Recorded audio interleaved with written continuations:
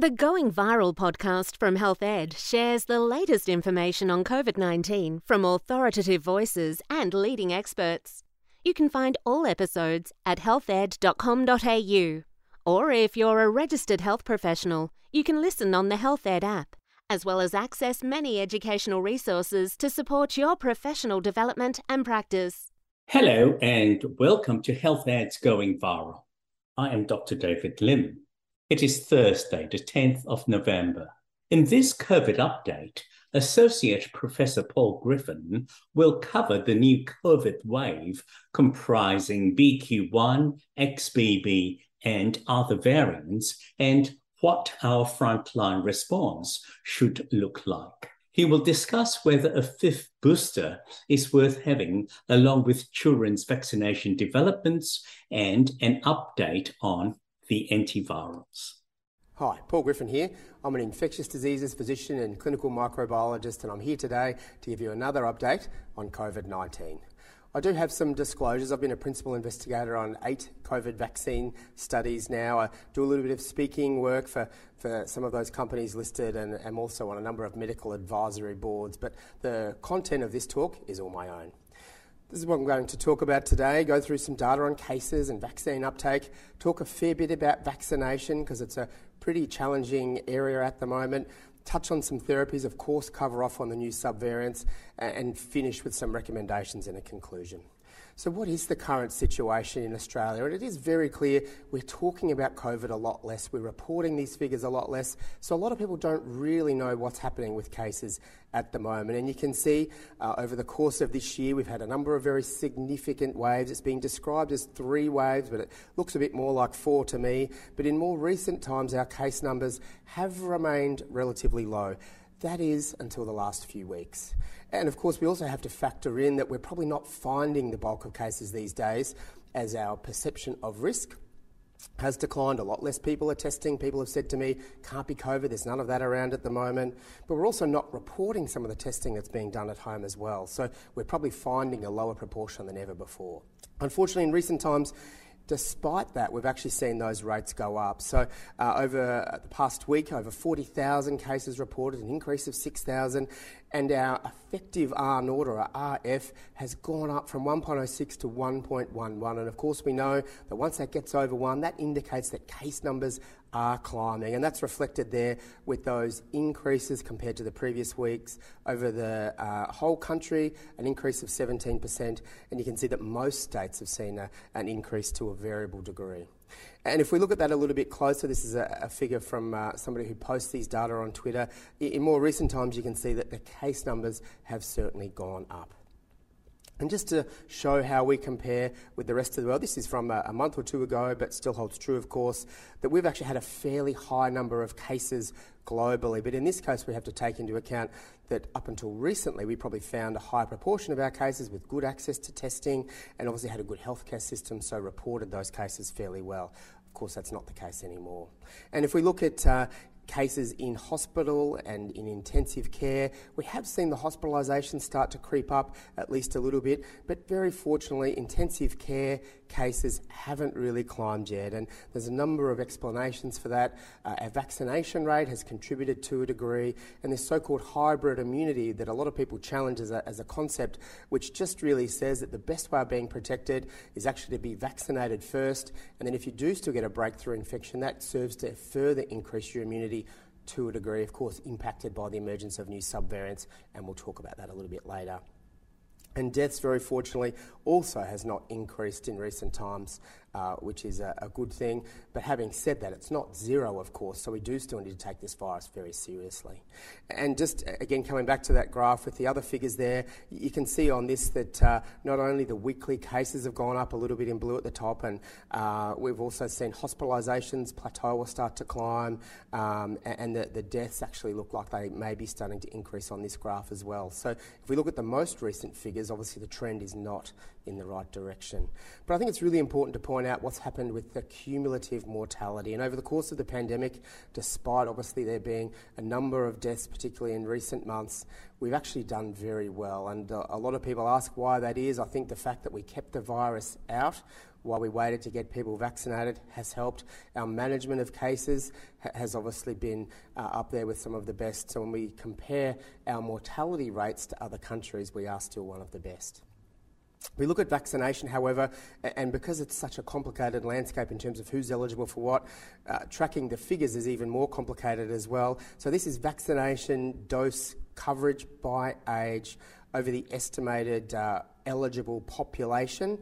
And I think what this shows overall is that we've still got too many people that aren't up to date with their vaccines. If we look at the younger age groups, the red or orange is the unvaccinated. You can see that's still very significant, approaching even 50% in those younger groups. The green is 2 doses only, and we know that once we get particularly over 30 or perhaps 49, depending on which guideline, 2 doses simply is not enough. And so that green really should be almost gone by those age groups, but it clearly isn't. And in terms of those older age groups who really should have had at least 4, you can see that those lines are still well below where we'd want them. So we do have a lot of work to be done in terms of vaccination coverage. And if we break that down by different age groups, I guess the most concerning thing for me is that eligible population with a 4th dose, 30 plus years, and you look at that, those rates of people who are fully up to date is universally below 50% across the country. And as we do see these new subvariants emerge and case numbers starting to climb, and we've removed all our other restrictions, vaccination becomes even more important. And so having those booster rates where they are is not a good thing for what we're likely to see.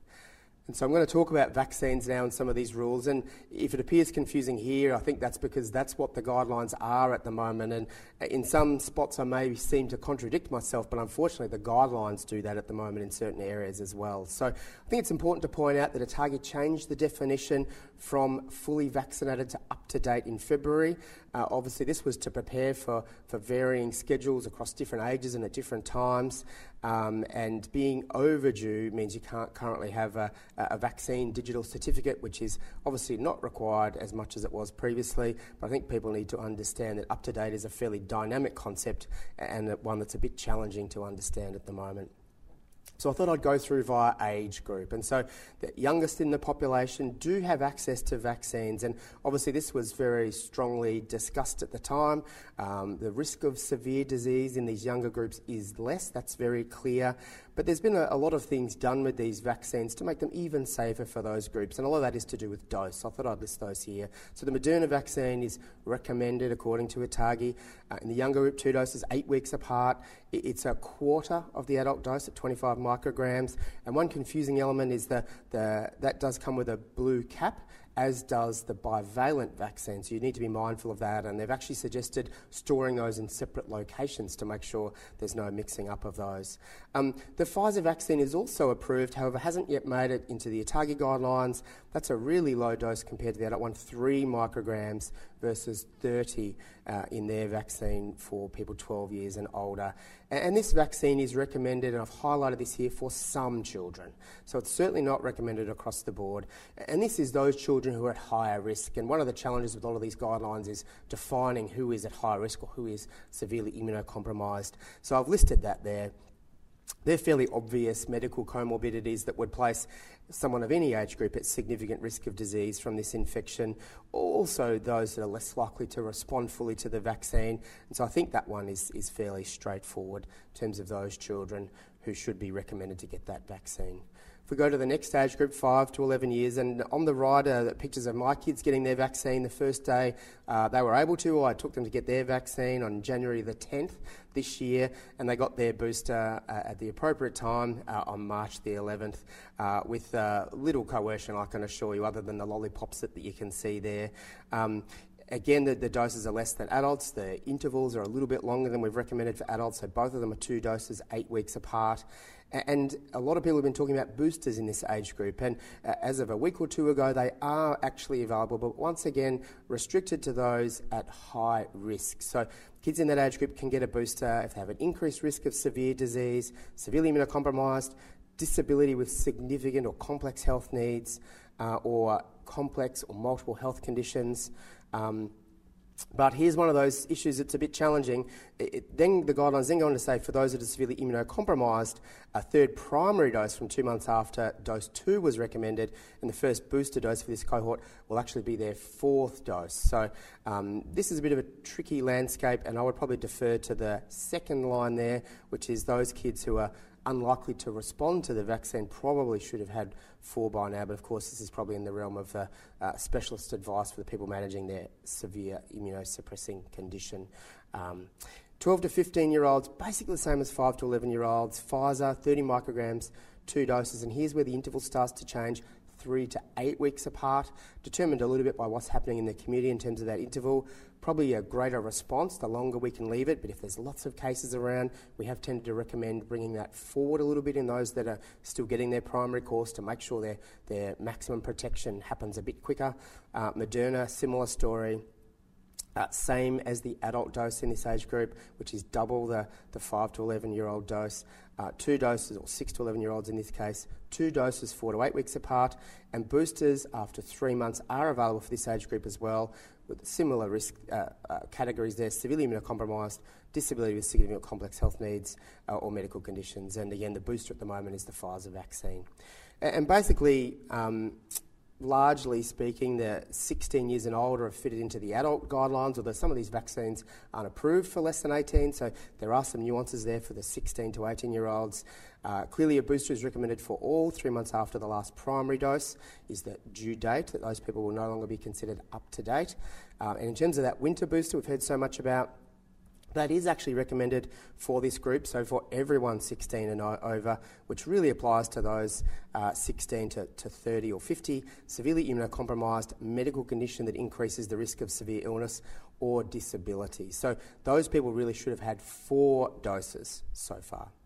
And so for that winter booster, that really constitutes a 4th dose for most. But, and I'll come back to this, for those that are severely immunocompromised, we made the primary course 3 doses, so their second booster is actually their 5th dose. And a lot of people don't know that there's a group that can and should have had 5 doses by now. And we've updated this information, expanded eligibility of that winter booster, and most recently in July we did that to address the last big wave made up mostly of BA5. And so what that recommendation is now, if you're 50 or older, because obviously age is a risk factor for more severe disease, 50 or older, irrespective of your medical comorbidities or status of your immune system, you should have had that winter booster. 30 to 49, some tricky wording here. You can receive it. The benefit is less certain, is how that's been documented. But of course, if those people have those risk factors, they should definitely have it. And 16 and over, again, comes down to those risk factors. At the moment, if you don't have one of those, so if you're less than 30, not severely immunocompromised or high risk or have a disability, you can't access a booster. And this is being talked about a lot because some of these people had their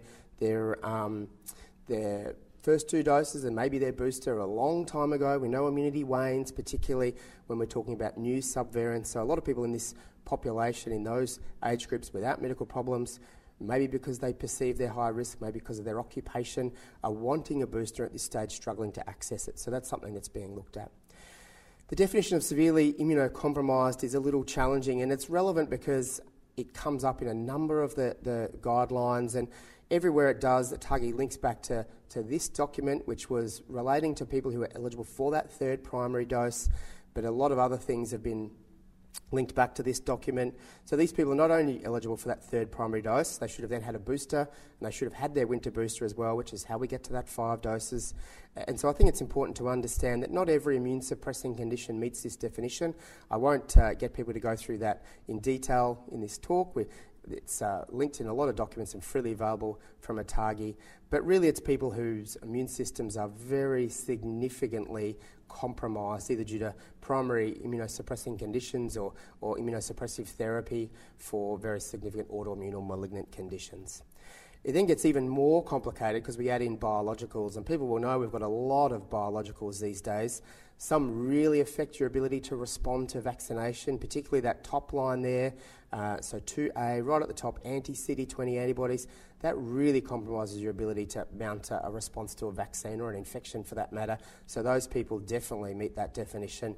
And you can see at the bottom there's quite a few biologics that obviously have an impact on your immune system but don't necessarily switch it off enough that you need to be considered severely immunocompromised. And those IL-6 antibodies, for example, that we actually use to treat COVID, they're really good examples of antibody therapies that don't put you in that severely immunocompromised category. But then the guidelines further go on to make it really complicated. The third dose is recommended for people taking multiple immunosuppressants where the cumulative effect is considered to be severely immunosuppressive. And this is obviously quite a common occurrence where people are on maybe a bit of steroid, a bit of methotrexate, plus one of these biologicals. It's really hard to know if they meet that definition or not. Of course, expert advice can be sought from immunology or infectious diseases as to whether that meets that definition. So if we look at severely immunocompromised across the age ranges, and again, it's pretty confusing when you start to look at this. At the bottom's the easy one, over 16, severely immunocompromised according to that definition, 2 doses, third primary dose, first booster, second booster equals 5. And you can see there's quite a big range of different recommendations. And this same sort of table is reproduced quite a lot in a number of different ATAGI documents. So if you're seeing people who are immunocompromised, maybe familiarise yourself with that one. So what we do with people that have had COVID, which of course is a lot of people, and more recently a lot of people won't even know they've had COVID, the recommendation at the moment is that people should wait 3 months from a COVID infection before getting their next recommended vaccine dose. And again, this is a little bit contentious at the moment in my opinion. It's been said this is the case to optimise protection. The longer after, the better perhaps that response will be. But we know that that's not necessarily in keeping with what we've seen, and we know that AHPPC changed the reinfection period from 12 to 4 weeks, so that if someone got unwell at 5 weeks, we'd have to test them as if they were presenting for the first time and regard them as a new infection because reinfections were happening quite commonly.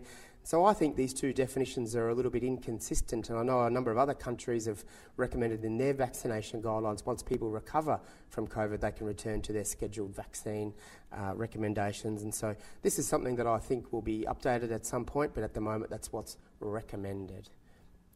I just wanted to quickly touch on Novavax because this is a vaccine a lot of people still don't know a lot about, and I think there's a big misunderstanding. And basically, this is a protein-based vaccine. This is the third type of vaccine that was approved in our country. We had the 2 mRNA vaccines. We obviously had the viral vector vaccine, AstraZeneca.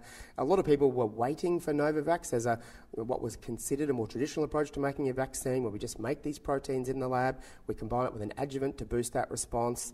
Bit of a delay getting this one approved, just because there were some logistical challenges with the clinical trials, not because it didn't work. And I particularly like talking about this vaccine because I was the principal investigator on the phase 1 trials. So this vaccine started its journey in Australia, and it is actually approved for primary and booster doses.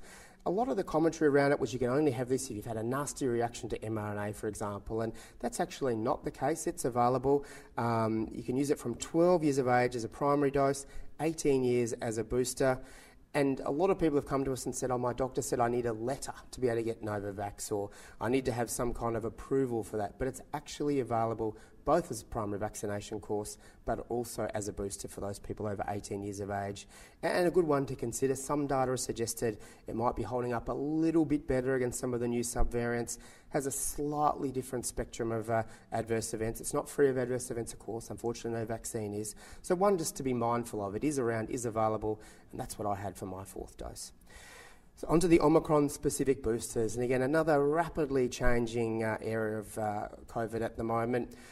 So we actually had the first updated vaccine or improved vaccine approved some time ago and available on the 10th of October in our country, and this was the Moderna bivalent vaccine. And by bivalent means we've got 2 targets in it basically. So we've included the original or Wuhan strain and added in an updated target in BA1. And the reason the bivalent approach was chosen is it's thought that having those 2 targets maybe gives broader cross protection, so not only a better response against what's included in BA1, but maybe will be a little bit better even against the new subvariants we know we have and maybe some we don't. So In terms of where we use that, it's not recommended as an additional dose at the moment. So those same recommendations I just went through for those ages hold true. So if people are able to get a booster dose, if they're eligible and not up to date, they can now choose to get this updated bivalent Omicron-specific booster. So again, it's not an extra dose for anybody at this stage.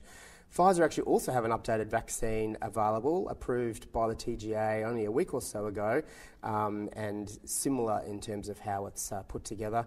And some of the studies have suggested that the response to BA1 in terms of neutralising antibodies, and we know those laboratory studies are a little bit flawed and don't necessarily translate into clinical efficacy changes, but basically almost twice the response in those lab studies. And we also saw with the BA1 bivalent vaccines better responses against BA4 and BA5. Not quite double, not to the same degree, but certainly better than the original vaccines. There's been a lot of talk about some recent studies that have failed to demonstrate a benefit with those updated vaccines, but we think it was just what those studies were looking at, how they were powered, and they were a little bit too small to draw those conclusions. So we do think they're better, at least a little bit. There's a lot of other updated vaccines under different stages of development. I guess the next iterative improvement is BA5 in those vaccines instead of BA1, and then a lot more to come, and I'll quickly touch on those in a little bit of a talk about so-called second-generation vaccines. So I think it's pretty obvious that our current vaccines work tremendously well. They've made a huge difference in our cumulative mortality is one way of showing that, for example, but they're not perfect. And there's a lot of properties here, and I won't go through all of them. A lot of properties we'd like to improve with a new vaccine. I guess the main ones there are around stopping infection, so being transmission blocking or giving sterilising immunity, but also not need to be updated quite as frequently as it looks like our current vaccines are, with, if anything, a more rapid rate of emergence of new subvariants. And so in terms of the vaccines under development, there's around 150 now. These numbers don't necessarily add up to that because there's a bit of overlap, but there's around 150 vaccines in various stages of clinical trials at the moment. And perhaps the most exciting, in my opinion, and there's been a lot of talk about this, particularly in some Asian countries in recent times, is the thought of an inhaled or an intranasal vaccine where we're delivering the antigen via the same route that the pathogen or the virus gets in. And the thought there is we get better mucosal immunity, we get immunity that's better able to stop the virus getting in the first place. And a lot of the talk here, and this is mostly from animal studies, is that this won't replace our traditional approaches, but will be a really good supplement to that, be really complementary. So you'll need an intramuscular, at least primary course, supplement that with an intranasal or inhaled vaccine to get broad cross-protection, get particularly the protection from severe disease that our traditional vaccines are given, and maybe have a little bit more local immunity to stop the virus getting in the first place. Some discussion last week that the Oxford-AstraZeneca candidate, or the Oxford candidate I should say, didn't perform very well when given intranasally. And one of the challenges we face is it's quite hard to get a strong enough response via that route. So there needs to be some clever tweaking to try and address that limitation. And the bottom one there, which is called Tetherex, which I'm running the early phase clinical trials, has a really clever approach to doing that. So it's a bit like the traditional adenoviral vectored vaccines that we see, like the Oxford-AstraZeneca candidate. They don't reproduce, but what these guys have done is make it that this viral vector vaccine is able to undergo a single cycle of replication, which probably gives you about a 100-fold increase in delivery of the spike protein at that site, which again overcomes some of those limitations in terms of getting a strong enough response. Still in phase 1, so we can't comment on how well it's working, but it's hoped these sort of technological advances will help to overcome some of the limitations with our current vaccines. And just looking at vaccines in the future, I guess the main thing we'd like is a vaccine that protects you against all strains, subvariants of COVID-19, or maybe even all coronaviruses, and that's what a lot of people are working on. If we look to the bottom there, we've never achieved that for an endemic virus. We've been trying to do the same thing with influenza for a very long time, but there's lots of really good technologies that are being applied here, which is basically like combining, we've got a bivalent vaccine, but I guess multiplying that by many-fold and including lots of different targets. Maybe we can get a broad enough cross-protective response that we won't need to update our vaccines. And so there's lots of work happening on that, and we'll wait to see. I guess the other advance in vaccines is the combination vaccines. And, we saw flu come back with a vengeance. It's very clear we're going to have to make sure we keep people up to date with their flu vaccines. lots of the leading manufacturers have combined their COVID candidates with flu. Some have even included COVID, flu and influenza.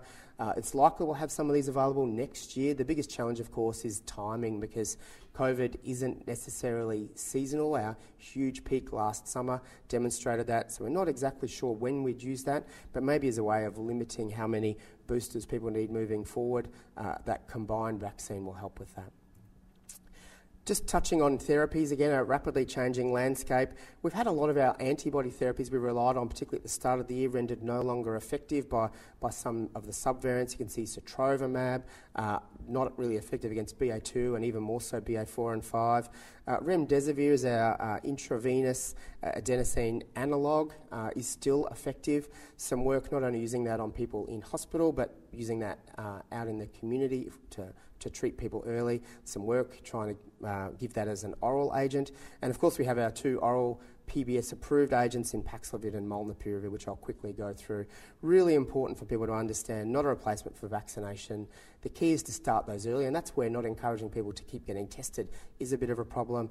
Can't use them in children, not safe in pregnancy. Paxlovid has the drug-drug interactions. Recent evidence shows these work even better in the elderly, and indications sequentially expanded with our most recent very significant wave. So you need to have a PCO, medically supervised RAT, so that's why we need people to keep getting tested in the labs. Need to have a sign or symptom, not need hospitalisation. Anyone over 70 can get these, no questions asked. Over 50 or Indigenous and over 30 need some risk factors. If you're immunocompromised, moderate to severely, over 18 makes you eligible. A brief comparison here. A lot of people have tended to compare the efficacy. Really important to point out, we don't have any head-to-head trials, and so it's not really the right thing to say one is better than the other in terms of efficacy. Just the highlights there, can't use either in pregnancy. Paxlovid is the one that is boosted with ritonavir, so it does have a lot of drug-drug interactions. Lots of really good ways of checking those. There's a Liverpool interaction checker, which is really useful, and a lot of talk in recent times in the panoramic study that Molnupiravir didn't work, but really that was an endpoint that happened in such little numbers in that trial they couldn't establish a difference, and there was an improvement in recovery of 4 days in people on that therapy, which was a secondary endpoint, but I think very significant. And it's been interesting in our country, we've actually utilised about 4 times as much Molnupiravir as Paxlovid, I think because of those challenges with the drug-drug interactions particularly. So I think we do need to make sure people understand that while it is onerous to have to check that, there are some ways that make it a bit easier, like some of those online checkers, or there's even an app that you can use for that. And if you look at our prescriptions of those, you can see big spike there with our last big wave, but there is certainly an upward trend in recent times, and those people, of course, have to be eligible, so that does mean there are more eligible people in our population right now. And if you look at the age group, of course, most of those people are 70 to 99, but there are a few people in that younger age group who have had access who I would think would have been eligible. It's important also to point out that we do have some things we can do for people who won't respond to vaccination. And if we come back to those CD20 antibodies, for example, those people, even after their 5 doses, often will mount an immune response that's insufficient for them to be protected. And we actually have a way of protecting those people now. It's thought that maybe 2% of our population will fall into that category. And those people not only don't respond to vaccination, so don't enjoy the benefits of that protection, but they're also inherently at high risk from infectious diseases as well due to their compromised immune system. So we actually have something we can give for pre-exposure prophylaxis, and that's the medication called Evusheld, which is a combination of 2 long-acting monoclonal antibodies, which are difficult to say, so I'll let you read that at the bottom there. So these are fully recombinant, full human antibodies with a non-human target. So a lot of people translate experiences with other antibodies that actually have an effector arm on something to do with our immune system, and people might get febrile reactions, etc. So this is a fully human antibody with a non-human target, so we don't really see those same type of reactions. And it's been tweaked. It's some really clever strategies here to extend its half-life and to make sure there's no effector function, so again to reduce the chance of those sort of reactions. And this is basically available for people that fall into that severely immunocompromised category. Those people who are eligible for 5 doses probably still won't respond, and so can use this as a way of protecting them. It lasts about 6 months. It's an intramuscular injection. And a lot of talk at the moment is that these new subvariants aren't protected by this product, but really there's only one that's showing a significantly reduced efficacy, and that's BA4.6, which we're not seeing a lot of. So this is certainly something we should still look at using, because it's a really good way of protecting those that perhaps are most vulnerable in our community. So just quickly covering the situation more broadly, a lot of people are saying the pandemic's over. A lot of people have misunderstood the messaging from the WHO that the finish line is perhaps in sight, and what we need to do to cross that is intensify our efforts. A lot of people have said that means pandemic's over, but if you look here, we're at enormous numbers of cases, 500,000 per day, over 2.5 million cases per week still, and that's with all the under-reporting that we're likely seeing. Nearly 2,000 deaths per day, or definitely over 10,000 a week, which is just a tragedy, and we definitely remain in that pandemic declaration. If you look at situation by region, and this doesn't really have the resolution to show the increase in cases we've seen in some countries, you can see it's still very significant there in many. And the reason we've seen some case numbers go up in some countries, including our own, is the emergence of some new subvariants. So I'll very quickly go through those. XBB has probably accounted for an increase in cases in Singapore and India, and fortunately the situation in Singapore seems to have stabilised. It hasn't climbed to give us a wave like we've seen with some of the preceding Omicron subvariants, but it's still been significant. And BQ, particularly in Europe and the USA, there's a lot of new subvariants now, and the nomenclature gets really confusing, and some have referred to it as a variant soup because there's just so many, it's hard to tease out what's what. I think the two most important ones are BQ and XBB, and they're giving them these funny names as well. So BQ1 and BQ 1.1, which is called Cerberus. So these have come down from BA5, 6% or more by now of isolates worldwide in over 65 countries. Approaching 10% of isolates in Australia, but our surveillance has declined, so we may not have a good handle on those figures. XBB is a recombinant, so we know these sort of new variants can arise when the virus reproduces. It makes mistakes. If those mistakes confer an advantage because they're, for example, in the spike protein, so it changes the virus, so our immune response doesn't recognise it so well, we kind of select for that. But the other way is that different subvariants can combine to basically share some of these mutations, and that's what XBB is. It's a recombinant of BA 2.1, 0.1 and 2.75, and has 14 extra mutations compared with BA2. Numbers are lower, 2% globally, 35 countries, and approaching 5% of isolates in our country at the moment. There's a few others. 2.75 or Centaurus, been around for a long time, did cause some problems, and I'll show that on a graph. 12 mutations in the spike gene. BJ1, I'm not quite as interested in. It is detected in our country. 4.6 or Eterna, I think you would say. Again, been around for a while, hasn't really taken off or become dominant. That's the one we need to worry about with Evusheld. And 2.3.20, a more recent one, 9 mutations in the spike gene, including a rare one, which is a bit of a cause for concern. And there are some sequences of this one reported in Australia. Now, this is just to show you the complexity of how this virus has changed, shows that the mutations and where some of these new ones are. And there's a lot of talk that, Omicron or some of these subvariants have really changed so much from the previous subvariants. It should almost be called a new virus, but we're not doing that at this stage. We're still sticking with Omicron, but they're saying it hasn't changed enough that we'll call it a new variant or move to the next Greek letter. So that's why we've got these subvariants with all these funny names. And if we look at how this has progressed over time, you can see 2.75, 0.4 and BA 0.5, about 3 mutations from BA2 and about 20% rough estimate of the growth advantage relative to BA5.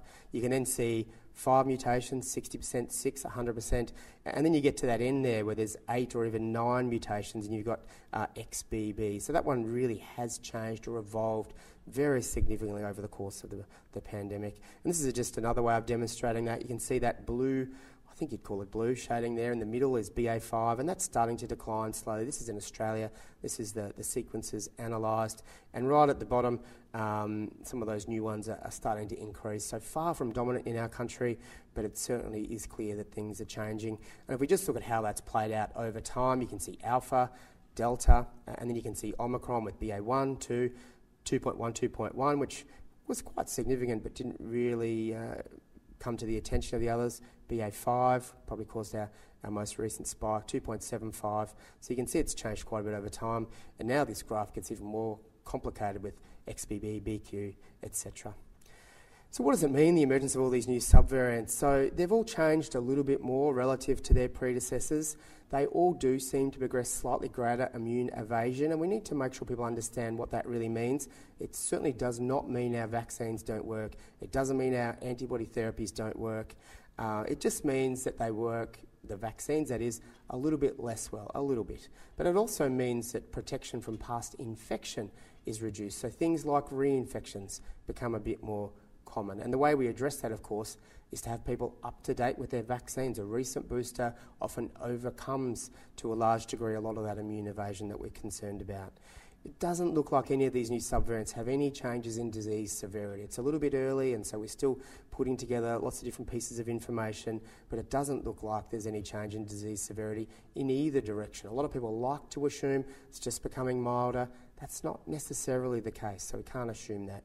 And it's really important to remind people that Omicron was less severe than Delta, but there was a lot of things that contributed there. It certainly wasn't mild, and a lot of the reduced severity, the reduced hospitalisations, and particularly the reduced intensive care admissions and deaths we've seen in more recent time, is because we do have people that are vaccinated, and a lot of people had infections as well to further boost that immunity.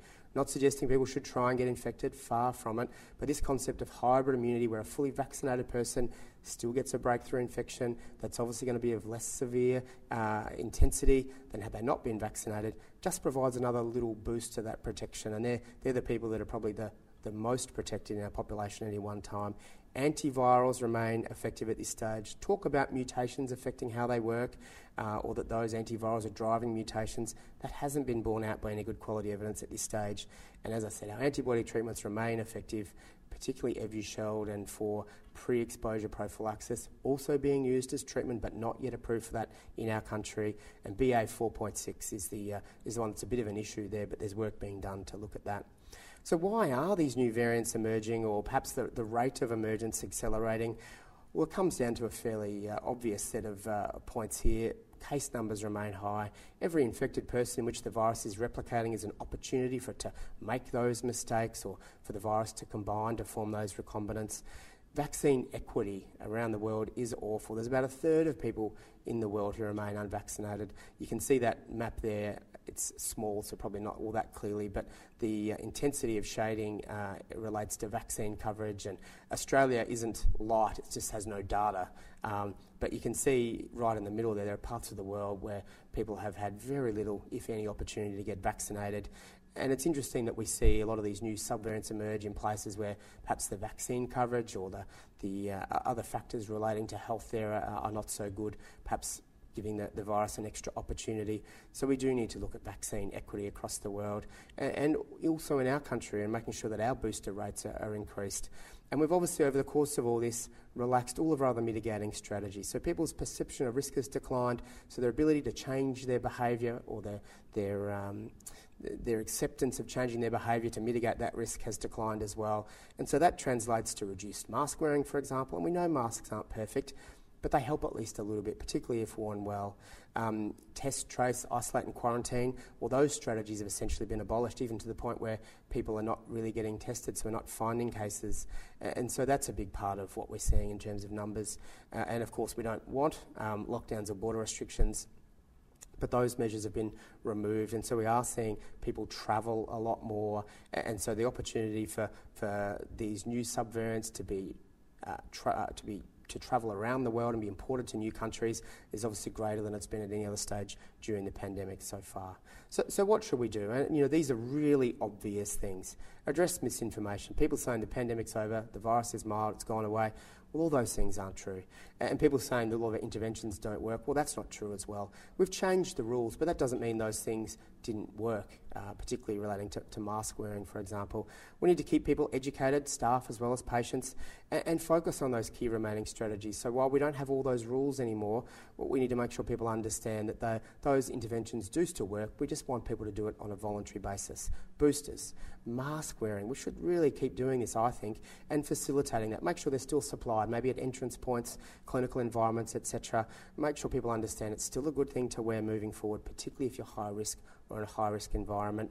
We still want people to get tested, and particularly people who are high risk and would be eligible for therapies. They work better the quicker they're given. So I've been recommending people maybe have a COVID plan if you're one of those high-risk people. Speak to your GP ahead of time, maybe get a request form for a test, know what to do in terms of managing your medical comorbidities, and know how you would get access to those therapies as quickly as possible so that we can get those started, and also have an escalation strategy. There's a lot of the support networks in the community, the phone numbers, hospital in the home programs, virtual wards, etc. A lot of those things have been wound back, so people need to know how they can be safety netted if they do get COVID and they're high risk. We still need to remind people, if you have symptoms, even if you don't get tested, that you should stay home till you're well. We tell people that every year with the flu. Not many people adhere to that, but it remains very important with COVID. People who are eligible should definitely get access to pre-exposure prophylaxis. It's a great way of protecting those who are most vulnerable in our community.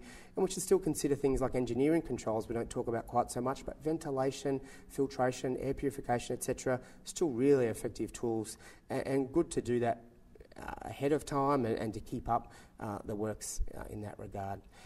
So just to summarise, case numbers have gone up across the world and in Australia, likely due to those new immune evasive subvariants, as well as changes in how we're managing the pandemic. Some countries have got that under relatively good control relatively quickly, so it's not the same as some of our really huge waves we've seen this year, but it is significant. Our vaccines have improved, but obviously that's not going to do anything if we don't get them into people's arms, both in our country in terms of booster rates, but also across the world. Antivirals remain a really effective tool, even against these new subvariants. The antibody for pre-exposure prophylaxis is also a really good tool, unfortunately underutilised at the moment. And the simple message here is that this virus is going to remain a challenge for us for the foreseeable future. We really should expect high levels of controls with all these amazing tools we have available, but I think it's complacency and misinformation that are still undermining how much we're utilising those, and really threaten for us to be impacted more significantly than we would otherwise. And I'll stop there, and just to flash up a little plug for a book that I was one of the editors of that's now available if people do want to have a bit more of a look into some aspects of COVID-19, and my email is on there if people want to reach out with any questions. Thank you for your time. Just a quick reminder as we wrap up to encourage you to register for the next webcasts, where you can always catch a high-quality lineup of speakers and topics that Health Ed has put together for you. Health Ed webcasts are carefully created to provide high-quality video and audio so that you have the best possible learning experience. It's free. You get CPD points, and it's all delivered directly to the digital device of your choice, wherever you choose to be. Register now at healthed.com.au. You can claim RACGP CPD points for listening to this podcast using the self-claim option. Log into your account on the RACGP website, go to the CPD section and click on self-claim.